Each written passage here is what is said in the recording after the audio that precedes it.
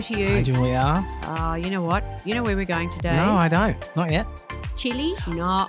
Chile, yes. Fantastic. That's how you have to say it. Chile. Isn't it? Chile. You can't say Chile because that means that you Well, that's like a small capsicum, spicy a hot capsicum. little isn't it? number. Yeah. a bit like yourself, Ben. Now, Chile is a country that goes right down the length of South America's western edge with a stunning 6,000 kilometres of Pacific Ocean coastline. Yeah, But you amazing, would right? know all that, yes. Mm. Chile has such a diverse landscape and it's home to so many famous destinations. You're going to tell us about your visit there because you've Yeah. been. Yeah. You've got, as you would know, Ben, the Atacama Desert, the Andes Mountains, Easter Island, yay, isn't that on everybody's bucket Mhm. list? And, of course, the national parks in the Patagonia region. Off you go. Yeah, look, a pretty remarkable country. And, I mean, when you look at it on the map, it's extraordinary. I mean, it's Long and thin. 4,000 kilometres long and no wider than, I think, 350 kilometres at Actually, any... it does look a at bit any like point. a Chile, doesn't it? It does, yeah. Yes. Yeah. I wonder if that's where they got the name from. Look, we might have to ask someone, but Yes, I'm thinking maybe not. But yeah, look, an astonishing country geographically and so diverse as you've described, and from Patagonia right down in the south, which is an area of astonishing landscapes and kind of muted, earthy colours, enormous sky. You know, you go to those places where the sky feels And strong huge. blue.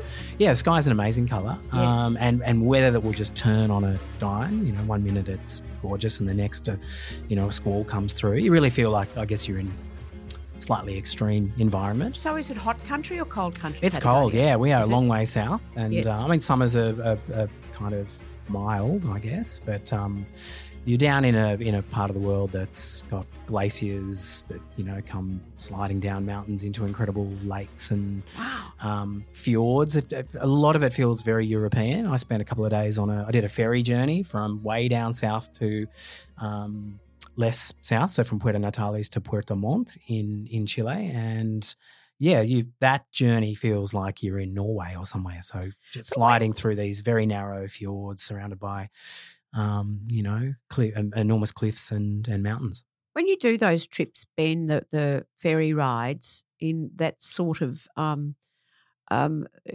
area, what is it? Just amazing? Is it? Do you just sit there going, "I can't believe what I'm seeing"? Yeah, you do. It's a bit of a pinch me kind of moment, and just it feels so different for Australians. Look, it's funny when you go to New Zealand. When I go to New Zealand, I go, actually, gosh, this really feels like southern Chile or parts of South America. It feels like those two places feel much more familiar. But as an Australian, if you haven't been to New Zealand and all of a sudden you find yourself in those fjords in South America, it does feel very, very foreign. So for you, if you were to pick things, Santiago, Yeah. which is such a lovely name, Santiago, Yeah. is capital city. So it's quite a big city, maybe 5 million people or something like Yes. that. We can check the numbers, but and it's at some altitude. It's not at crazy altitude. It's maybe 1,500. Oh no, maybe 500 meters above sea level or something. And it's in that a grand central valley where a lot of the wine comes from. And you'd like this. It's surrounded by ski fields in the mountains. So pretty much I would everywhere, like that, yeah. everywhere you are, wherever you are in Santiago, you can see the Andes on one side and I think the coastal range on the other. And there's something like 5 ski fields within 2 hours of the city centre in Santiago. So when you're looking at the Andes, is it similar to that vision that you have when you look at the Alps in Europe and Yeah.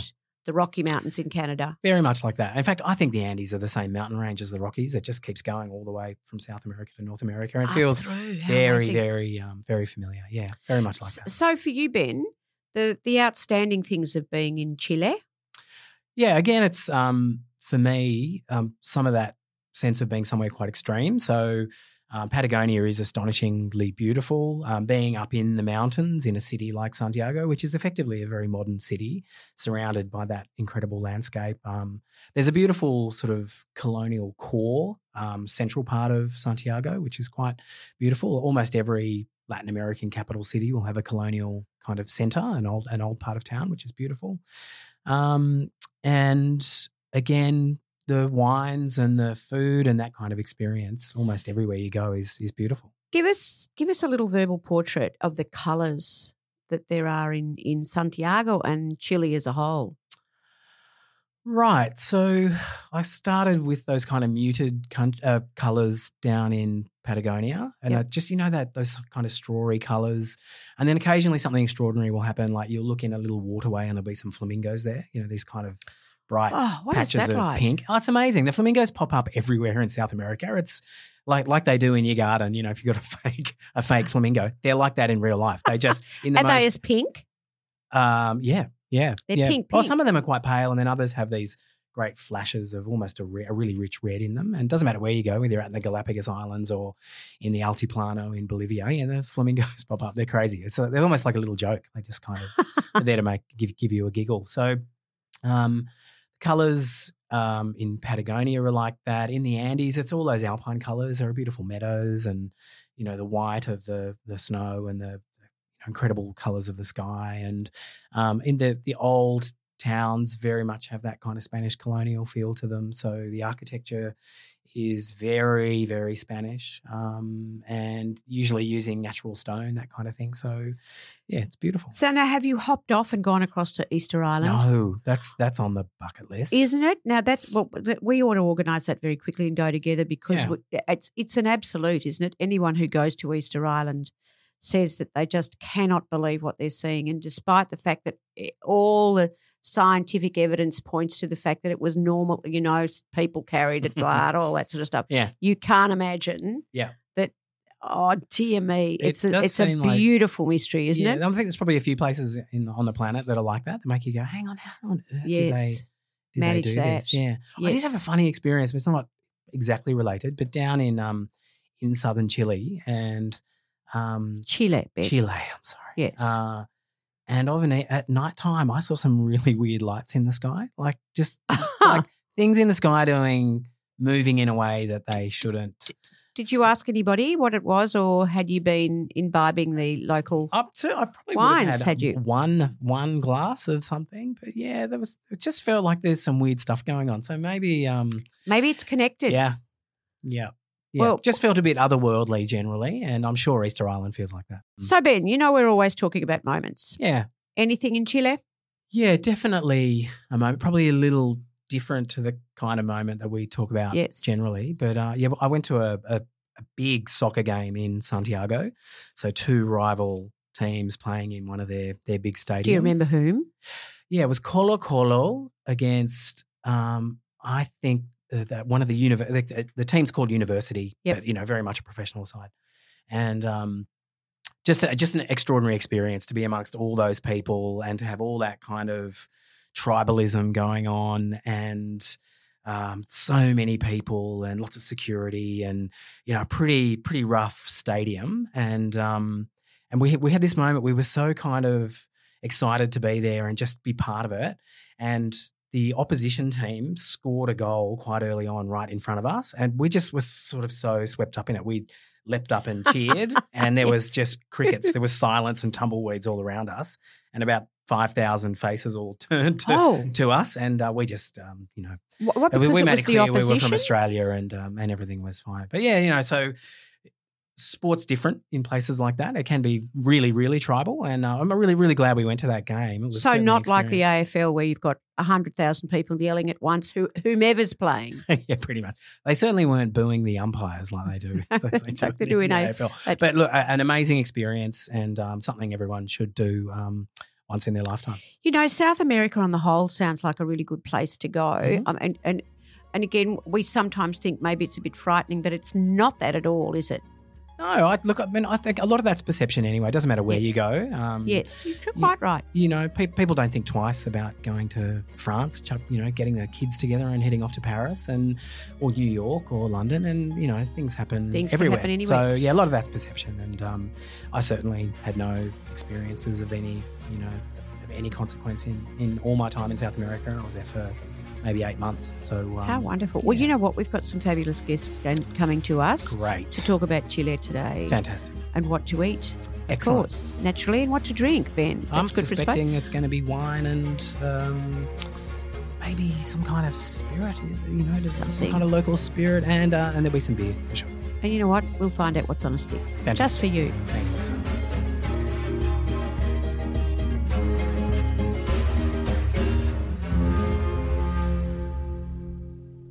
We've got a very special guest today. We'd like to welcome Manuela Nielsen to the show. Manuela is an Australian representative for the Chile Tourism Board and is a Chilean native. Manuela, welcome to the show. Thank you so much. And can you tell us a little bit about the fact that you used to work as a travel operator in Chile? Yeah, of course. I started as a tour guide. Yes. So when I was around 17, and I actually, sort of guided people through the wine valleys, Santiago, Valparaiso. And then I actually sort of evolved and was working in reservation and hosted a lot of groups from all over the world. And I had the chance to actually, visit the most sort of well-known destinations, such as Atacama, Patagonia. We had a really good group from Australia, actually. We went on Cruceros Australis. So we went all the fjords and, see also all the glaciers. We asked actually for like extra beers in the cruise. And 2 days into the cruise, it was all like you gone. Need more extra beers again, yeah, it was crazy. So, yeah. So Chile is incredibly unique country in terms of its shape. Yeah. I mean, it's something like 4,000 kilometers long. You're right. And only 300 kilometers at its widest point. So quite a difficult place to see all of it in one trip. Yeah. What would you recommend to someone who's visiting for their first time? What areas should they focus on? No, totally. What I would like to say as well, I think now, obviously, Chile is much more accessible. In terms of flight, you can fly there in 13 hours direct, which is great. So I think I would say to people, you don't have to do it all in just one trip and try to fit in everything just in once. You actually can break it down and maybe go 2 weeks and then go back and do the south. So in saying that, I think it's really important that people, they have that misconception that you only have to go to South America once and do everything. You can definitely break it down into 2 different regions and experiences. But obviously, I would say, the Atacama Desert is quite unique. Definitely recommend going there. So once you get to Santiago, it's around 2.5 hours by plane. That's in the northern end of the country? Yes, correct. It's in the north, and it's quite unique because obviously we have the Andes mountain range through the whole country, but in contrast with the desert, you see the most amazing colors you'll ever see. And I guess it depends on sort of your interest or, level of fitness, because you can do really soft adventure like horseback riding, stargazing. I can't think of anything dreamier than horseback riding. The desert is, I guess when you think of desert, Julia, what comes to mind? Well, if you're asking me a straightforward question, pretty much not a lot of growth, maybe the odd cactus or some crazy wildflower that's come out somewhere. Yeah. These deserts are mind-blowing in this northern area of Chile. It's like Salvador Dali came down and went, this is what a desert should look like. Yeah, and it's even astonishing. you would say, we do have the driest desert in the world, and that's why you have the clearer skies. But actually, we do have hot springs in the desert. We have lagoons where you can swim in. People don't really realize. Flamingos. So it's really diverse. And in terms of landscape, and the colors are just stunning. Yeah. So you see the snowy capped mountains, with this desert is this really unique contrast that you can find anywhere else. And against a beautiful blue sky. Yeah, exactly. So salt flats, and then I think you have all that range of activities of, trekking or, stargazing. There's so many things to do, the culture as well. There's really old culture. There's mummies, that you go to the archaeological museum. There's plenty of things to do. So getting around Chile, we talk about, Ben and I talk about road trips or using the local transport, but and group touring just to make it easier for you and to take you to the special places. Is that a consideration as well? Definitely. You have many group touring from Australia. So if you want to join a group, there's plenty of options to do that, and they will take you to the main highlights. So I definitely recommend that option. Obviously, as we said, Chile is very long. So in terms of saving a bit of time, I recommend flying there. There's no point driving all the way. But in saying that, for example, northern Patagonia or the Austral Highway, it's a really interesting place because you can do a self-drive tour.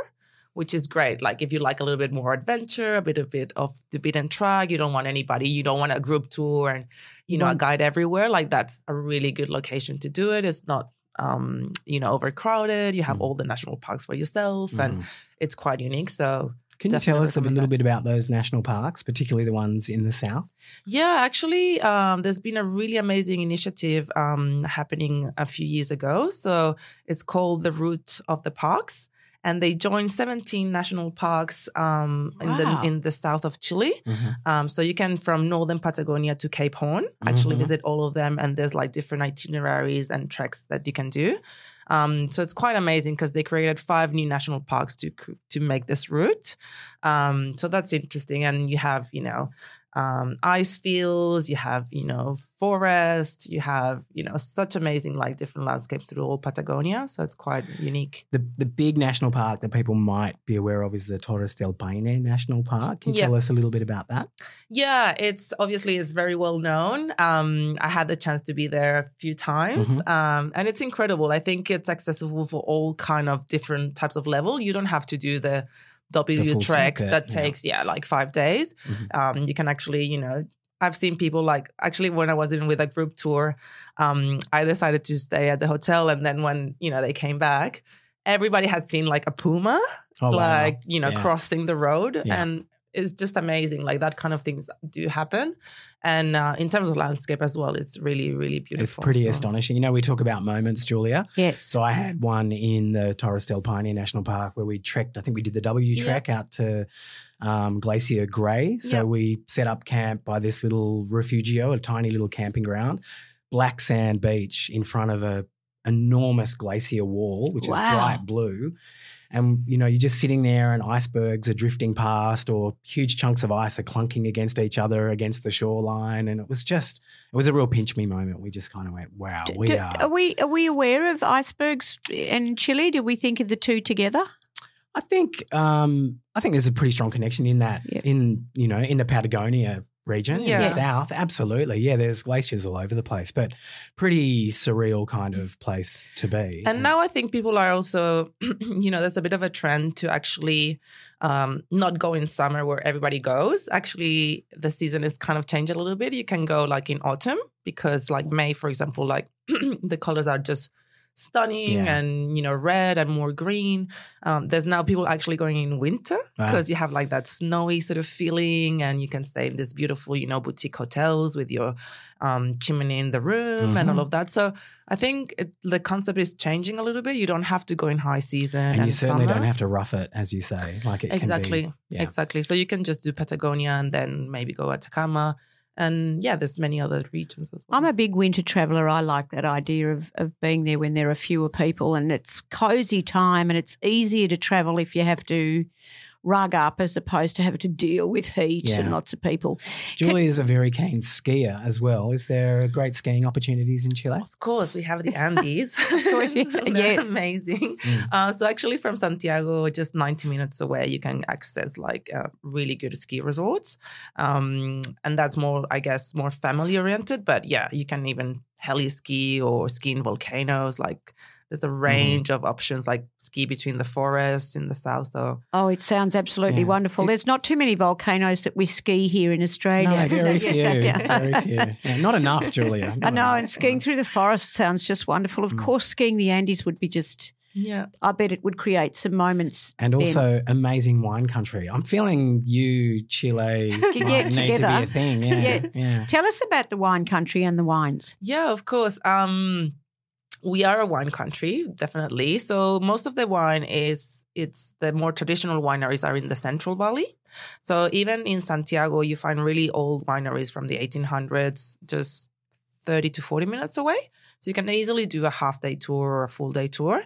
But then if you're more into wine and, want to have a sort of more immersive wine experience, like definitely the Colchagua Valley, it's amazing. It's 3.5 hours south of Santiago. And it's very traditional. It's a small valley, but it's really pretty with a lot of little hills and lots of boutique hotels. So you would have at least 10 options of really beautiful boutique hotels. And there's a lot of new experiences like make your own wine. bike and have your own picnics in the winery.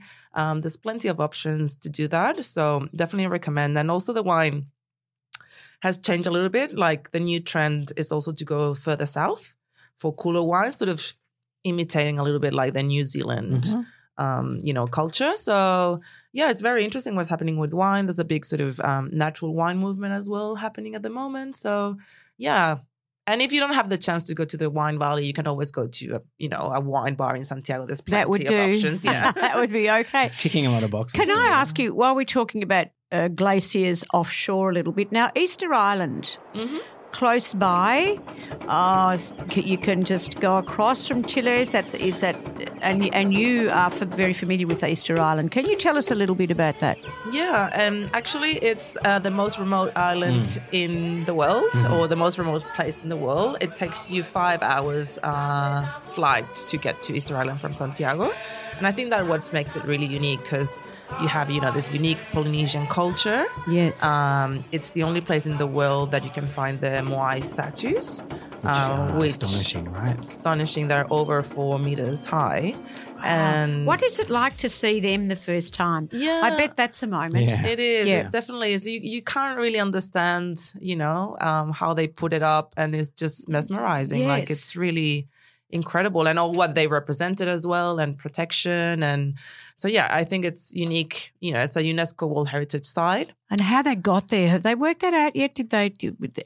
Well, they say, they cut the trees and somehow Rolled they it. push it with mechanics, Yeah. but once you see them, you can't really understand. So it's really interesting because you can go to where they carve the moais and see like the moais that are still in the ground and how they sort of Not yet finished. wow. Yeah, so Wow. that's really interesting. There's over 800 moais around the island, so it's quite amazing. So when we talk about moments, which is what we do quite often, one special thing that stands out and being there on the black sand, looking at the glaciers. What would there be that stands out specifically, one single thing for you when you were there? That's a hard question. I think I have a few moments. Yeah, I would say, like, for example, I have a story in Patagonia and Torres del Paine. So I was actually driving and I got a little bit out of the road. So actually I had to spend the night in the car. And thankfully I was like, really, I had all the equipment and everything, so it was fine. But yeah, in the morning, it was like the most amazing, the sunrise and you just see all the colors and, the towers, and you're there by yourself. And yeah, I would say that's like one really amazing moment. And also I would say, for example, the Atacama Desert, just the stars are like incredible. You can just see everything and being there. Beautiful. And yeah, there's many tours now you can take and do like astrotourism, and it's becoming really popular. But just that immensity of, nature. What else? Yeah, there's another one. In close to Pucón, we have a hot spring called Termas Geométricas, or geometrical hot springs. And it's this hot spring. So you have like a beautiful waterfall with cold water, but then surrounded you have like 40 different pools with all different temperatures. So it's incredible because you can just, like go one and try the different. And if you get a bit too hot, you go to the waterfall. You find the Goldilocks pool. Wow. It's just amazing. You right. can't believe, I think that's the thing, like nature is just so impressive. And we have those old trees and old forests that I haven't seen here, for example. I've been to Tasmania and like I love nature and do a lot of treks, but that old huge trees and being in the forest and there's no one around is just a feeling like you can't really explain. So yeah. It's worrisome for me, Ben. I can see you looking at me going, I've been there and you haven't. I'm trying to work out when I can go back. Yes, I know. It's What is the population of Chile? It's quite similar to Australia. So I would say around, 25 million. And size-wise, though, sort of New South Wales-ish, as big as Queensland, squish that lengthwise. Yes. Yeah. I'm not sure. But yeah, I mean, the ability to go from the Andes to the ocean within a couple of hours is pretty crazy. You can be skiing and surfing probably. You can do that, same day. Yeah. So Manuela, if there was one thing that you could say to our listeners that brings Chile even more alive than what you've just been saying, that makes them want to just get up right now and book a trip? What would it be? I would say, as I said, to take the time to spend actually more time with the locals. And if you can actually match it with a festivity, that's the most, like, you get the most out of it, because you can see like the real people and people celebrating, and we're really warm, we're very welcoming people. So if you can celebrate with us, I think that's, you'll have the biggest gift. So, we have the wine festivals in March all around Santiago and the south. La Tapati, in Easter Island in February. In September, we have our national celebration or independency. So that's a really another like good moment, because everybody goes out and celebrates and have, barbecues and parties. So there's a few, I would say, festivals that, if you can have a chance, definitely. And where do we find out about them? On the Chile Tourism website? Exactly. So we have our website called chile.travel, and you'll find all the festival and all the information there.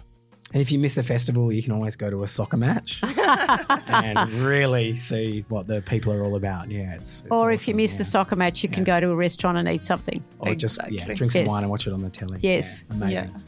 Yeah. Or just the restaurant. Some of us can let the soccer go, Ben, and enjoy the scenery. I'll just look at the scenery. Okay, thank you. Yeah.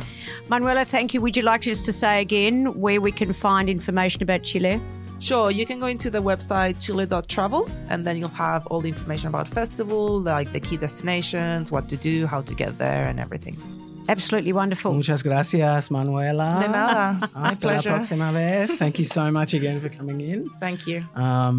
Julia, when are we off? Oh, Ben, you know that. On the weekend. Yes. Manuela, thank you. Gracias.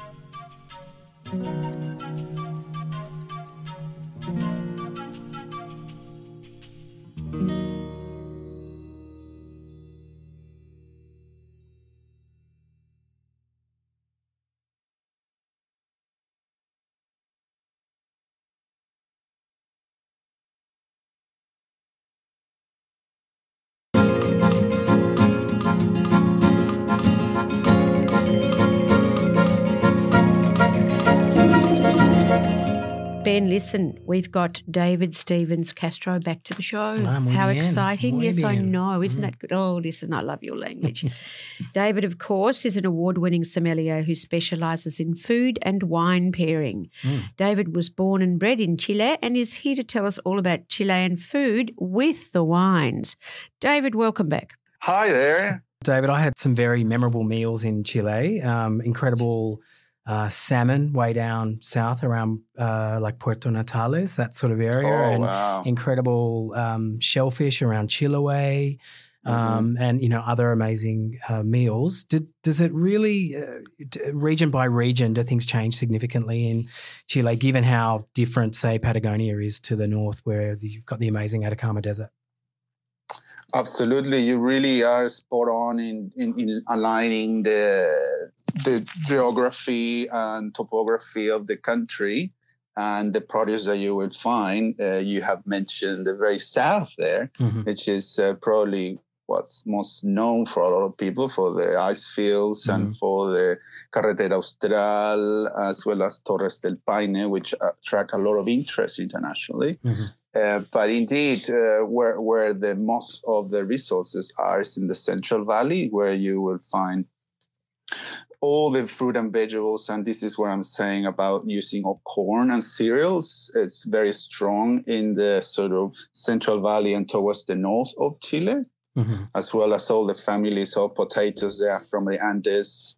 And seafood. Seafood is, we are blessed to have the humble current coming from the Antarctica all the way through to up to Peru, which brings an amazing resource of seafoods there that goes all along, and it reaches also in the north, where basically there is no access to the food and vegetables that the Central Valley has due to the Atacama Desert that you just mentioned, which is indeed the driest on earth. So basically all the population lives close to the sea and the coastline there, and that's the reason why there is very good access to amazing seafood there. But all the other fruit and vegetable has to come up from the Central Valley and cross all the Atacama Desert to get there. So when a traveller goes into Chile, what should they absolutely try? What they should absolutely try, I'll say, one of my ultimate favorites is the humitas, which is a native South American dish, basically from pre-Hispanic times, and it's served all through South America. It does not belong only to Chile, but also found in Argentina, Bolivia. And basically, is this sort of it's a savory dish. It's a steamed fresh corn cakes, and then you have freshly ground corn, onion, garlic. But the most interesting thing is that goes inside of the corn husk, and this goes to a steamed. So basically, this comes all steaming, all hot, right? And you open up, and then some people put butter on top to this fresh corn cake that is already steaming like a paste. Some people put butter, some people throw sugar. Myself, I go and put chopped tomatoes with green peppers on top and mix it all up. I found that that's a very uplifting way of eating, and the blending with the corn mush with the chili and the tomato is just so summery. Yeah, we're all nodding here. Yeah. That sounds pretty. Yeah, humitas is and this is also what is called tamales in Mexico. Yeah. So it's that essentially. But what happens is it changes the breeds of the corn. So you will have one a Mexican one versus a Chilean one. It will taste a bit different. They are made exactly the same, but they taste a little bit different. But you will find these people selling on the street. People make them home, or you will go to a very boutique place, and we also have humitas. So the offer is endless. So I'm going to ask you again then, because what we like to hear is a simple recipe that you can make at home from the particular area. And in this instance is the humitas. Humitas. Yeah, what we should be making is. Can you spell humitas so we can pronounce it correctly? Yeah, humitas. So it's Humitas. Humitas, yes. Humitas. So it's a savory steamed corn paste that is all rolled up in the husk of the corn. So how do you make the paste, just quickly? So basically, the paste, you have to freshly grind the corn. Yes. And then mix it up with onion, garlic, eggs, and cream, so that then it's this mushy thing. And that technical term. Yeah, mushy thing. It's like it becomes this puree almost, that then you put it in the husk and tie it all up. And that goes into the steamer, which is boiling, and you have them there like in 10 minutes. So you have that inside the husk instead of the corn. And that's right. You're grating the corn when it's raw. When it's raw, yes. That is correct. Yeah, God, that would be. It would be really nice. What would you match it with in a glass, David?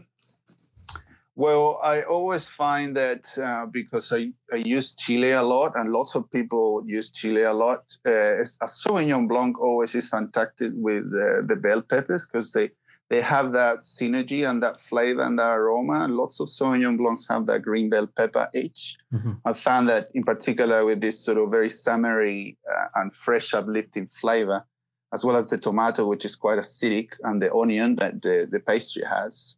The puree has of the corn, it really enhances the experience with Sauvignon Blanc and makes it fresher as well. Nice. Can you tell us or describe a couple of other popular mains and desserts in Chile? Well, I cannot go past of the empanadas, which are amazing.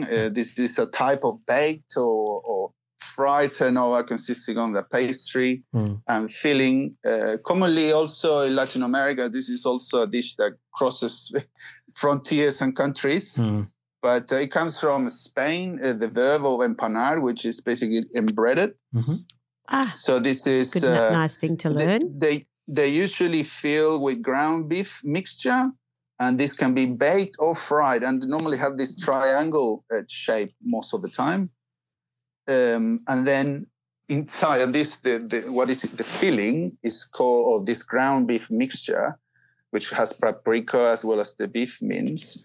You have to actually make it a day in advance of actually doing all the pastry, because the Pinot, which is the name of this paste, has to really get soaked all the flavors and make it in the mix cold, because otherwise it damages the pastry and then it breaks out and leaves all the juices out. So it's very important, this part. So for all those listeners, if you're going to make empanadas, there is not go and make empanadas. The Pinot is first, and that has to start 12 hours before, a day before, so that then it really retains the juices when you're eating it. Very important. So when you eat it, and then coming out of the oven, the juice stays in there and does not damage the empanada or breaks out. It's a very good important tip. Very good tip. Hey, what about desserts and sweets? Yeah, it's not huge, the variety for sweets and desserts, but I'll say that leche asada, which is essentially like a more rustic way of creme brulee. Yeah. It's kind of easy as well as common thing. So you will find that most common places, and even like a little cafe or a small middle of a restaurant, will have this dessert. So it's common thing that people finishes with, or the executive lounge, or they are in a kind of 2-course setup. So this is a common dessert, which is essentially a rustic creme brulee. And then I'll say mote con huesillo. And mote con huesillo, it's a very, very unique traditional summer type drink. It's more than also, it could be used as a dessert, but also as a non-alcoholic beverage. Because, it's fantastic. So you will find this sold in the streets or vendors' carts.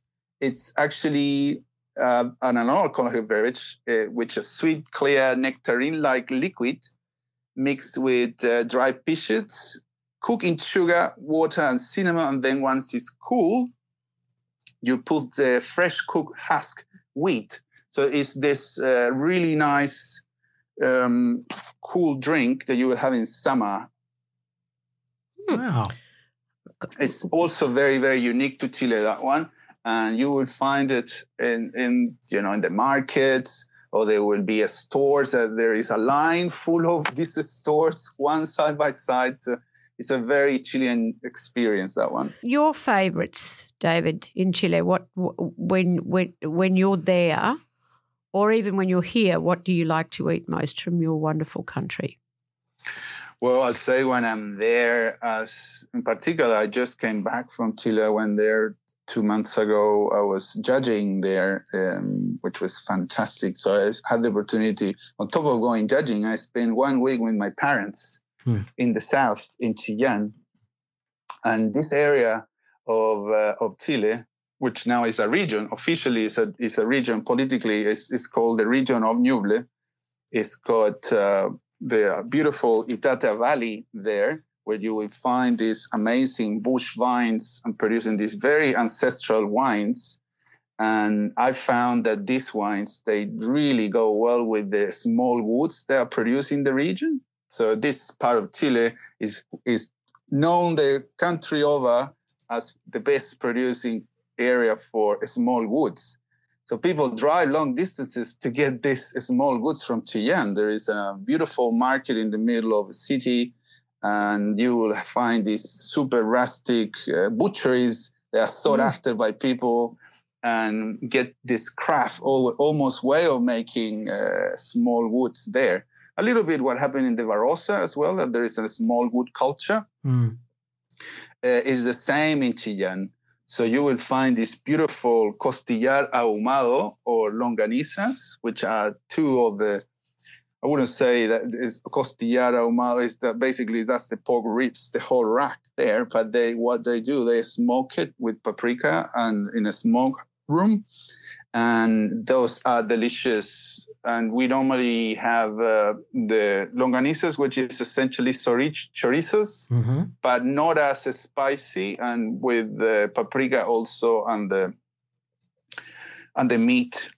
Basically, what makes the quality of the longaniza is the amount of meat that is being added, not fat only. So the recipe of the pastry that goes with it, with the paprika, is important.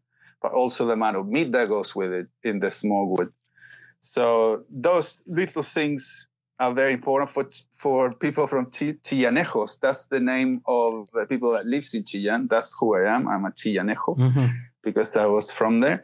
And those small goods and these delicious meats coming from the craft butcheries, I found that with the wines from the region are fantastic, particularly with País, which is a wine that almost is totally coming back into fashion when it's being pulled, like a little bit what had happened in the Barossa again with Grenache, that in history the government was paying for people to pull the vines. The same happened in Chile with this grape variety to get most of the noble grape varieties in. They pull this old grape variety, but now there are some relic vineyards that in a way becomes this fashion of drinking this old ancestral wine, which I found absolutely amazing matching with the small goods from the region. Gosh, it sounds like we're off to Chillán, Julia. Oh, it does, doesn't it? That's what I head wanted down to south. Yeah, amazing.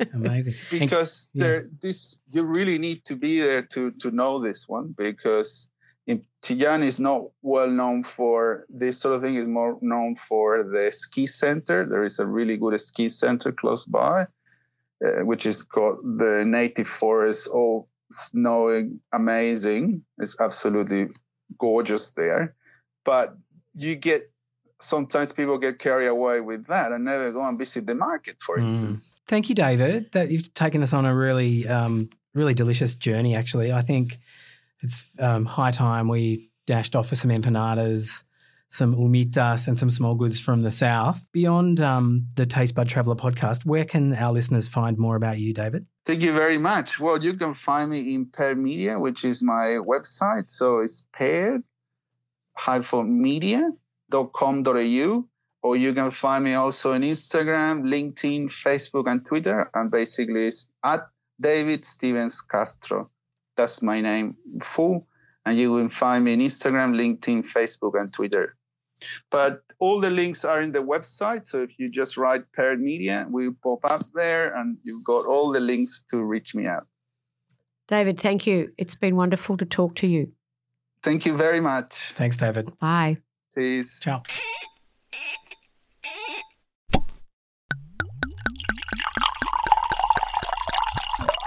Okay, your favourite subject, Ben. Let's talk about wine. Oh, wine. Okay. And yes, we're going to talk about Chilean wine today. And we are delighted to welcome to the studio sommelier Denis Roman. Now, Denis, I'm really sorry, Denis Roman, because if it's Chilean wine, that's what you have to be pronounced as.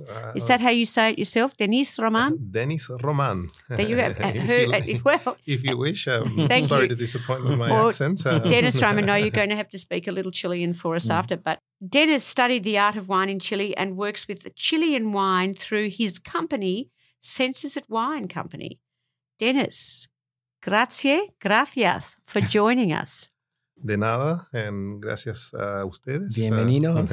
Muy bien, muy bien. Oh, Ben always starts with his Spanish. Off you go, Ben. I'm done. You're done. Give us an overview of Chilean wine, Denis. Okay. Because this is going to be really interesting if we can keep Ben quiet. Because I think Australians know a little bit about Chilean wine, but we're hoping you take us on a real journey. Yeah, well, look, I guess, with Chilean wine is, we think going back a few decades, Chilean wine has made a bit of a name for being that good value product, that cheap and safe product to go for, especially with the reds. Mm-hmm. Huge market, US and UK and Asia in terms of exports. The Chilean wine industry has always been quite proud of their export sales. Always been well over their domestic sales. What the major winemakers producing? What styles of wines, and where are the main wine growing regions in Chile? So Chile's, I love always mentioning that when we reference Chile, Santiago is our main sort of point of reference there, where we say north, south, east or west, and from Santiago going south 400 kilometers or so is what we call the Central Valley. That's definitely the bulk of the production for Chile. But heading north and again going about 400 kilometers north, we can also see a lot of different wine regions that have been making a bit of a name for themselves. And those two regions are quite different climatically. It does change. Heading north, it gets drier. It gets that more desert feel, which makes you think it will get hotter and become a really warm region. But something really interesting happens in an area called the Limari region, where the coastal mountain range drops to its lowest altitude, and it's quite heavily influenced by the ocean, by the cool ocean breeze. So it is 400 kilometers north of Santiago, however, considered a really cool climate, and has made a bit of a name for white varietals and Pinot Noir and cool climate Shiraz. Exciting. So if you're in Chile, what wine should you absolutely order? Wow. I think reds always is kind of what Chile's most famous for. I think. Or is there a classic food and wine pairing? Like, is there? Yes. What is? That's right. Is there? I think I'm going to stick with Carmenere. I think Carmenere has a great story. A long lost, believed to be extinct variety from that originates from Bordeaux and was discovered only in the 90s. That it was all over Chile. And after a few teething errors there at the back end of the 90s, we really do start seeing some great versions in the early 2000s of this variety. And food pairings, it's a good question, Ben, of yours. What would you pair with a Carmenere? Yeah, what would you pair with a Carmenere? So Carmenere's a medium weight red. I think it can reach medium plus. It has a lot of sweet notes on it in terms of not necessarily sugar sweet on the palate. However, it's sweet aromatics, sweet vegetal. It is quite soft. I love using three classic varietals to explain Carmenere. I always say the silky tannins of Syrah, the sweetness of Merlot, and the fruit profile of Cabernet Sauvignon. And when I think about food, and when I think about Chilean food, which is quite heavy on the sweet front, Chilean food has always been, I guess, driven by vegetables like pumpkin, corn, beetroot, potatoes, lots of onion. That can give us those sweet notes. And I just love how Carmenere works with, for example, a pork dish, pork and some sort of sweet garnish, and hopefully if there can be some little touch of beetroot there somewhere. And I just think, Carmenere, pork.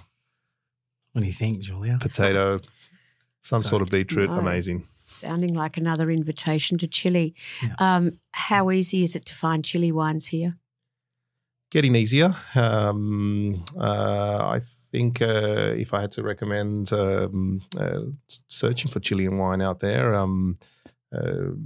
be adventurous and search for those independent retailers. I think the independent retailers are doing a great job at getting these new versions, this sort of new wave of Chilean wine out there, alongside with having some classics on the shelf. You speak Chilean? Is it the proper thing to do to call it Chilean?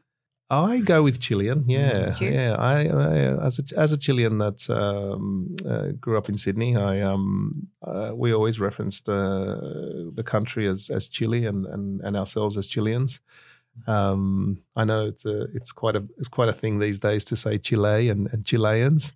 And is it not correct to do that? It's Chilean. I don't know if there's a correct or there's a wrong there. No one will be offended. No one will be offended. I think it's come from the US, perhaps.